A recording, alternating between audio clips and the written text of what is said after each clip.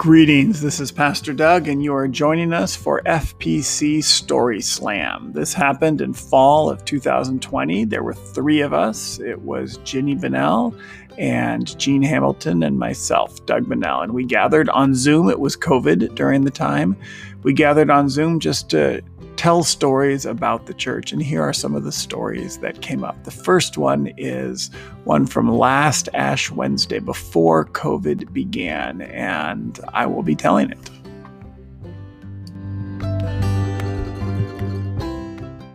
Greetings, this is Pastor Doug, and I wanted to tell a story that happened on Ash Wednesday in 2019. And this was a time that we were doing our Lenten pilgrimage. And a Lenten pilgrimage meant that we were doing services at different churches. So the Ash Wednesday service would take place at St. James Presbyterian Church. The Maundy Thursday service would take place at Cordata. At that time, it was Birchwood Presbyterian Church. And then the Good Friday Tenebrae service would take place at First Presbyterian Church. And at that point, everyone was invited to attend each of the different Presbyterian churches during the Lenten time. So we began on Ash Wednesday, and this was just about a week before Bellingham shut down, according to the whole country shut down according to the pandemic. But we were all gathering there, and all three different churches were there, and I had a very small role. My role was just to the imposition of ashes. And so I got there early, and we all were talking. We prayed together. Seth did a wonderful job, and St. James tends to be a little bit more liturgical, a little bit more traditional service, and it was a beautiful traditional service. We were all there, and then my job was just to come up at the very end, and Seth had put the ashes in this really very tasteful and nice small silver carrier. So a small pewter or iron. And so I grabbed it and picked it up, and I just held onto it, and then people lined up, and there was what we call a prie-dieu, or a little kneeling bench, and people would kneel in front of me, and then I would put my finger in the ashes, and I would make the sign of the cross on their forehead. And it's this very powerful moment when we would say, repent and believe the good news, or ashes, from ashes you came, to ashes you will go. Some way of affirming our repentance and affirming that we are from dust. And so I was doing that, and there was a long line of people, and this silver container I was holding started to feel very warm. And I would put my finger in there, and it began to feel very warm too. And then it began to feel incredibly warm. So I actually then stopped holding it from the bottom, and I began to hold it from the side. And I was putting my finger in, and my finger began to be very warm. And I thought, well, that's interesting. And then I chanced, and there was still a long line of people waiting for me to put ashes on their forehead. Then I looked in the next time I put my finger in, and it was actually orange and glowing. It was actually on fire inside. And so then I began this whole thought experiment. As people kept coming up, I began to get the ashes from around the outside, because it was actually burning my finger. And I would get the ashes from the outside, and I stopped getting ashes every time. And I would try to make the ashes work for 3 or 4 people in a row, because they were literally so hot and my finger was burning. And I would look around, and as I was doing this, my mind was trying to run through and say, how did this happen? And sometimes and what I finally figured out and thought might have happened is maybe Seth had burned the ashes just that afternoon, and then he had put them into the silver canister, and then somehow they had reignited. And I thought, well, maybe that's what happened. And I just kind of went around the outside, and finally it came to an end, and my hand was just at this point almost blistering because it was so hot. And so we ended, and I finally put the burning one, and I made sure to put it in a place that was not flammable. And I sat down and just thought, wow. And so then the thought experiments started having fun, thinking, well, maybe this was a sign from the Holy Spirit. This was like Pentecost. On the Pentecost Sunday, they talked about fire coming down. And so maybe this was God setting fire to the ashes. Maybe this was a sign. This was something that God was doing. And afterwards, when we were all finished, I went up to Seth and I said, did you burn the ashes today? And he said, no, those ashes are 2 years old. They've been sitting in a plastic container for 2 years. And I thought, well, that is wild.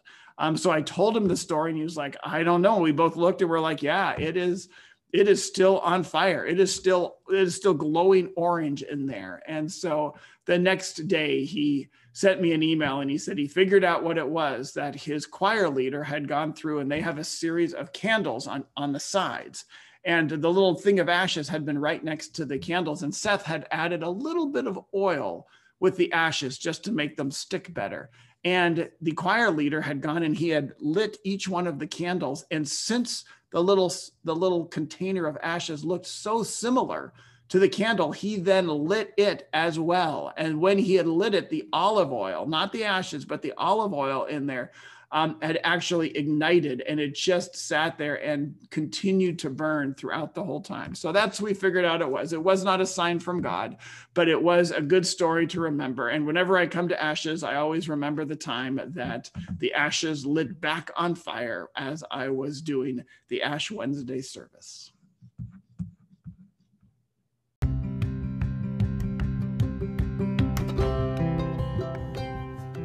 And now Gene Hamilton, one of our elders, has two stories of the church in the end of the 20th century.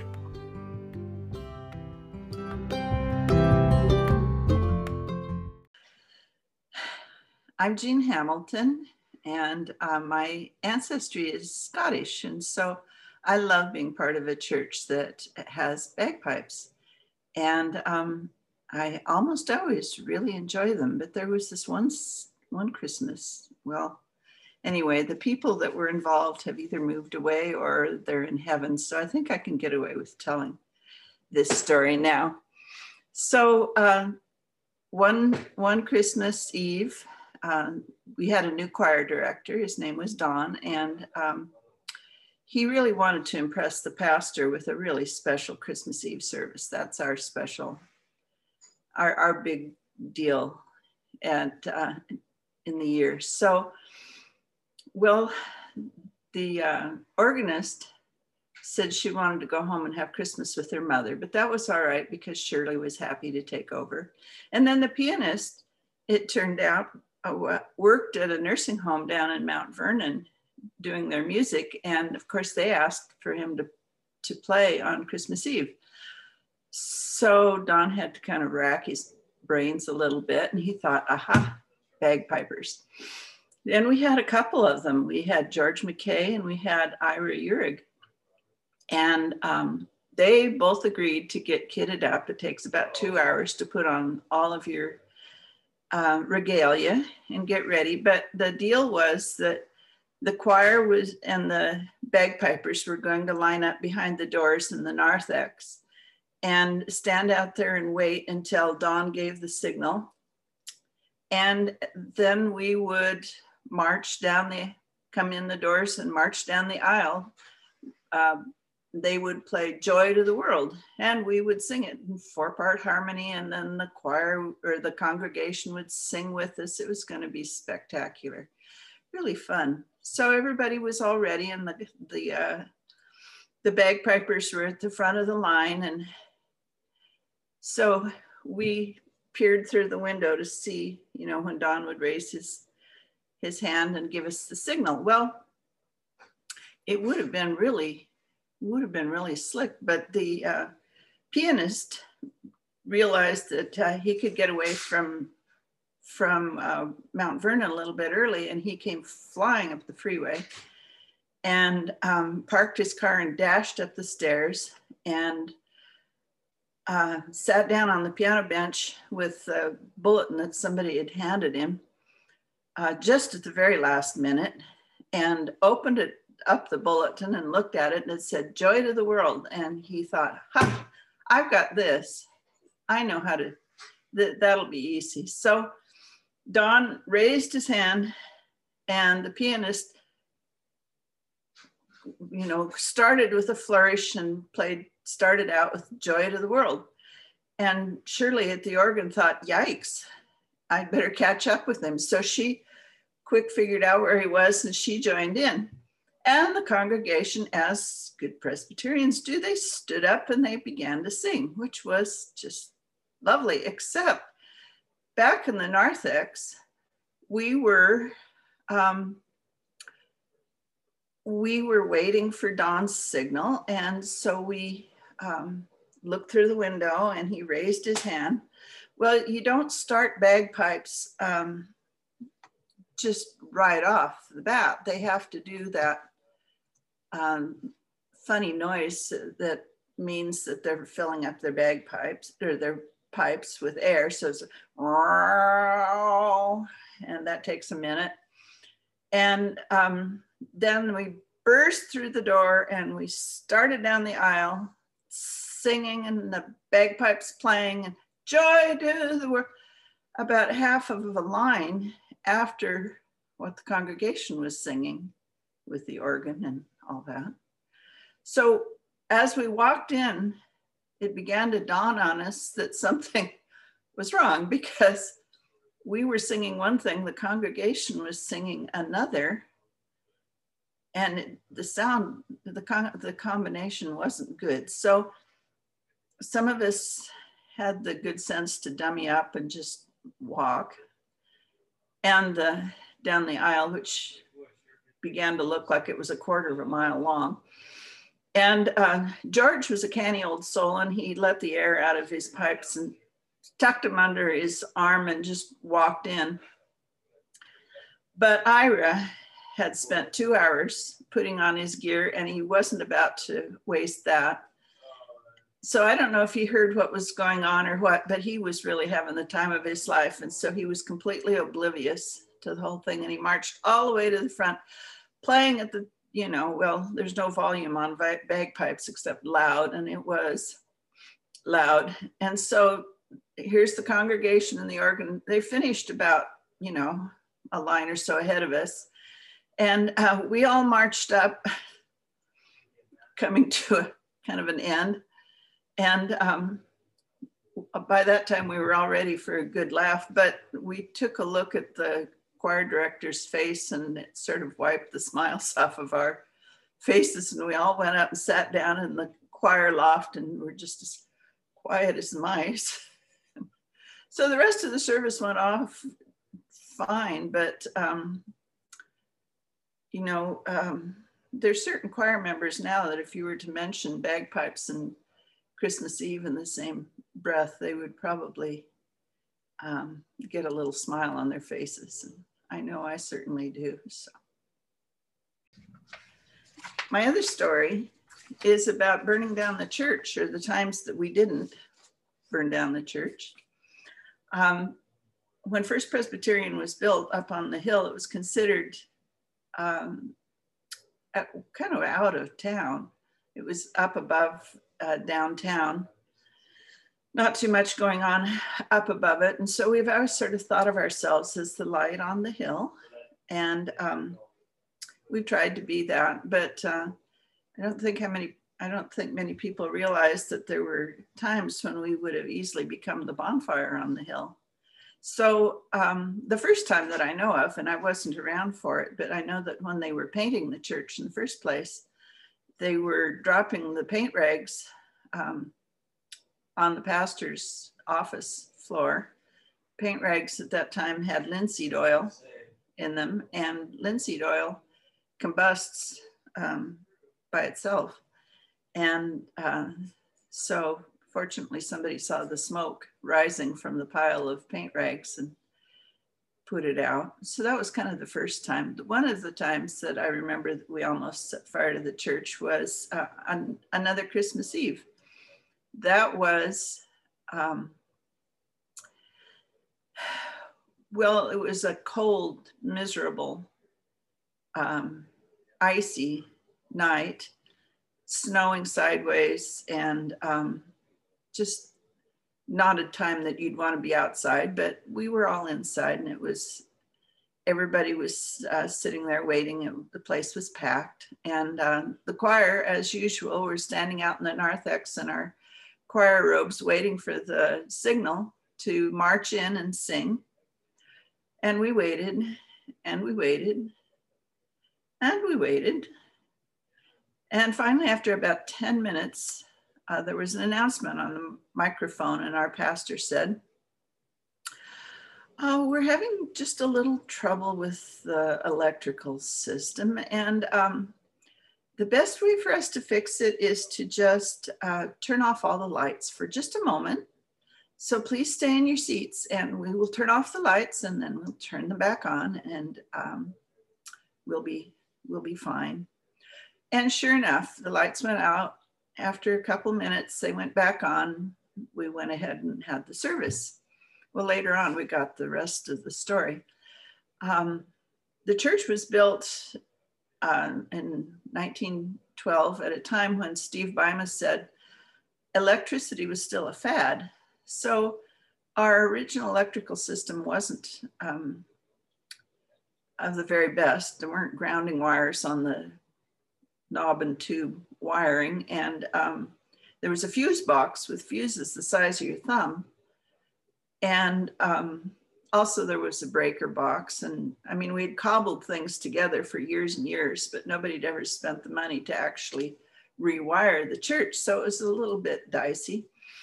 And just before the service started, somebody walked past the fuse box and noticed smoke pouring out of it. And the first thought was to empty the church and send everybody across Garden Street, but it was icy, it was awful. We knew the old people would fall down and break a hip, and that wasn't a very happy thought. But Steve Bima was kind of in charge of facilities then, and so the pastor consulted with him. It turned out that Steve was sitting next to somebody in the front row a gentleman from Ohio, and as it happened, the gentleman from Ohio was an electrician. And so he was invited to go back and look at the fuse box. And sure enough, there was the old cardboard fuse with smoke pouring out of it. And fortunately, an extra fuse down there, but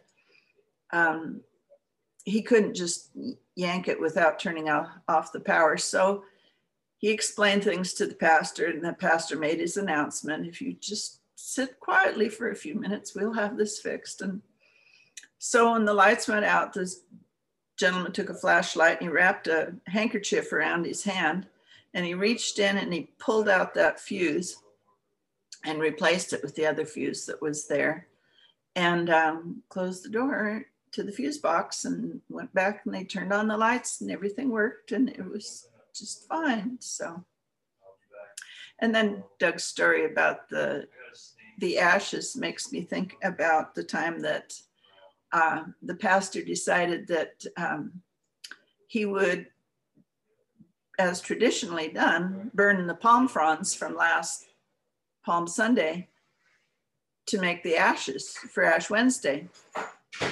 Well, he decided to do it in front of the church as just to show how that was done. So he found an old spittoon, and we're an old church, so there was a spittoon off somewhere, a little brass spittoon, and he put the palm fronds in the spittoon, and he was in his black robe. He was kind of a serious guy, and our choir director, David, was quite a serious guy, and he had his black robe on too, and they stood up there and they had this spittoon, and it looked, kind of cool, and they lit a match and dropped it in there. Well, palm fronds just went up like that, and David calmly walked out to the stairway and tore down the stairs, ran to the kitchen, grabbed a pitcher, filled it with water, ran back up the stairs, and then walked back in looking perfectly calm, and put out the fire, which by then the flames were up as high as the pastor's head.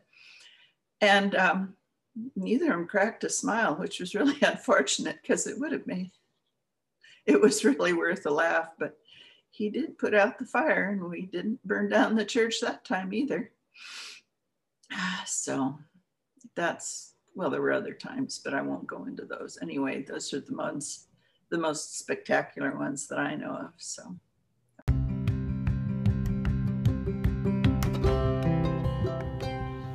Our final two stories. The first one comes from my mother, Ginny Bennell, telling a story about capital improvement that happened at the beginning of the 21st century. And the second one is a practical joke story that I love to tell.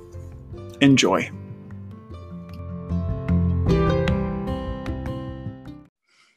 The first time I walked into FPC, I remember the sense of old world beauty, the spectacular, beautiful windows, the light coming through the massive stained glass scene in the balcony, the cracked walls that desperately needed to be painted, and this series of memories of history and saints and sacrifice.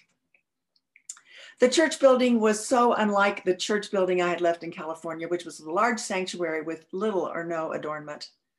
And when I stood up in the pews of FPC and looked down at the well-worn wooden floor, I tried to imagine all the many shoes that had occupied that very same place I was standing.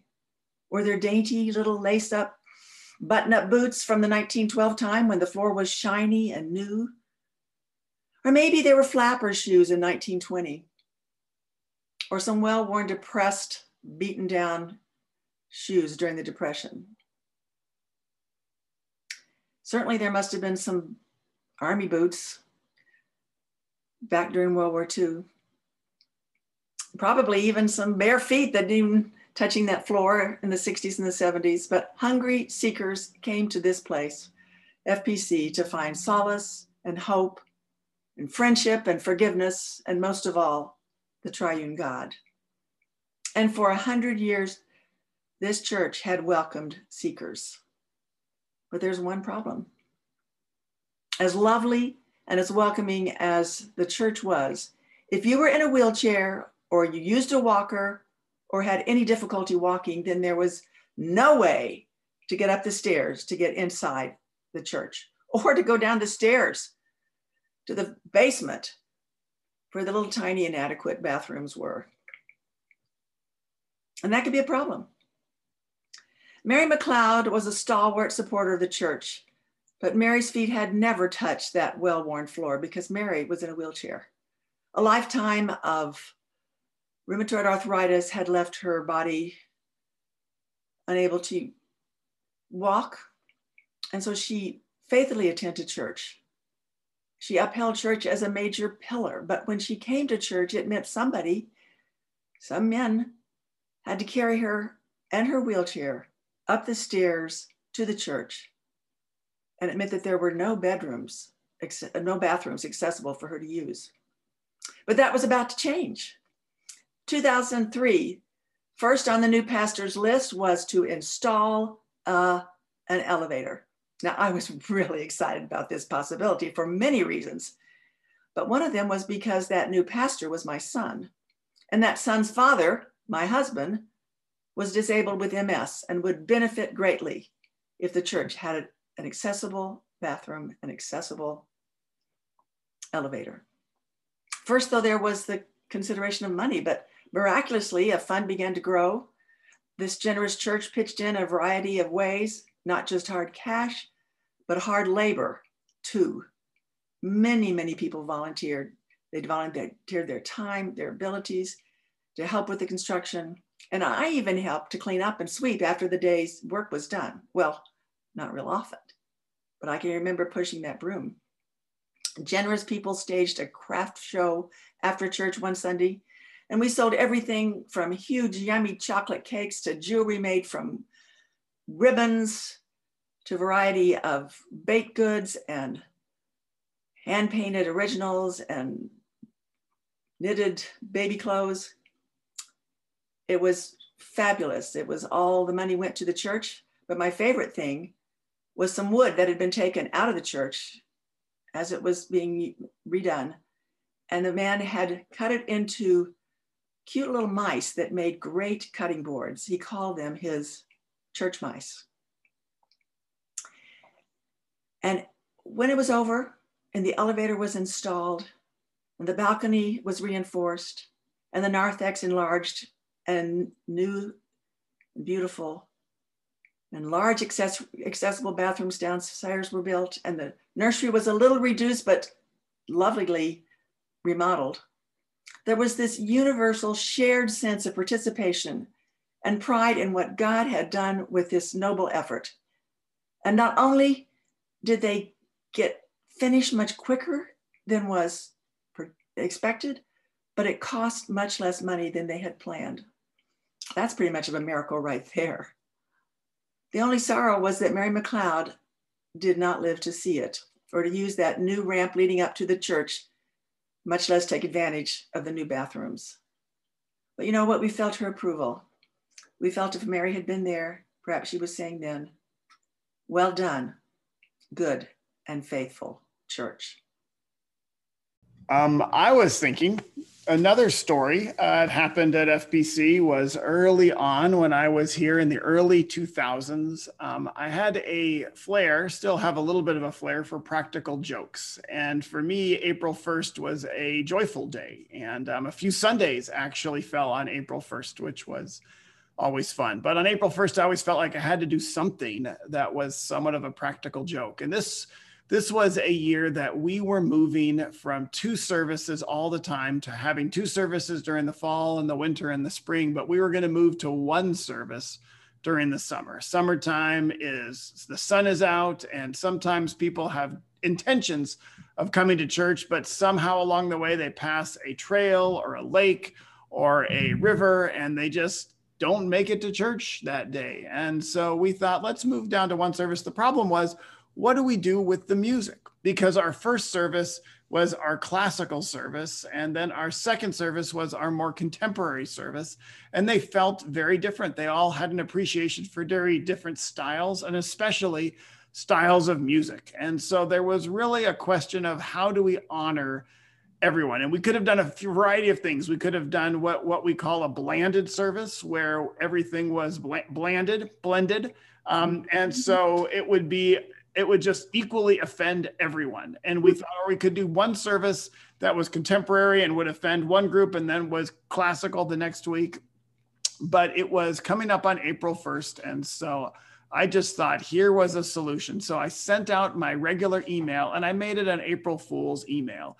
And I just at the beginning said, you know, we've been searching for what to do. And so we're going to do something different. It will be different than a classical service and it will be different than a contemporary service.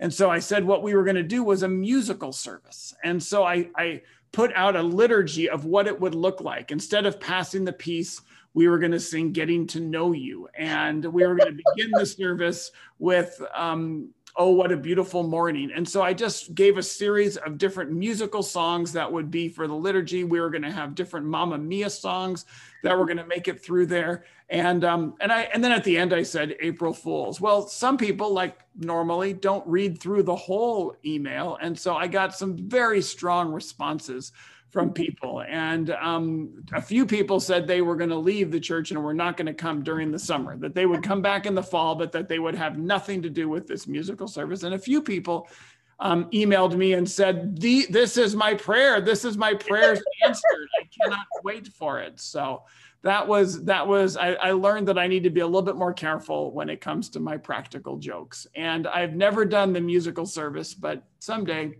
I still think it might be fun.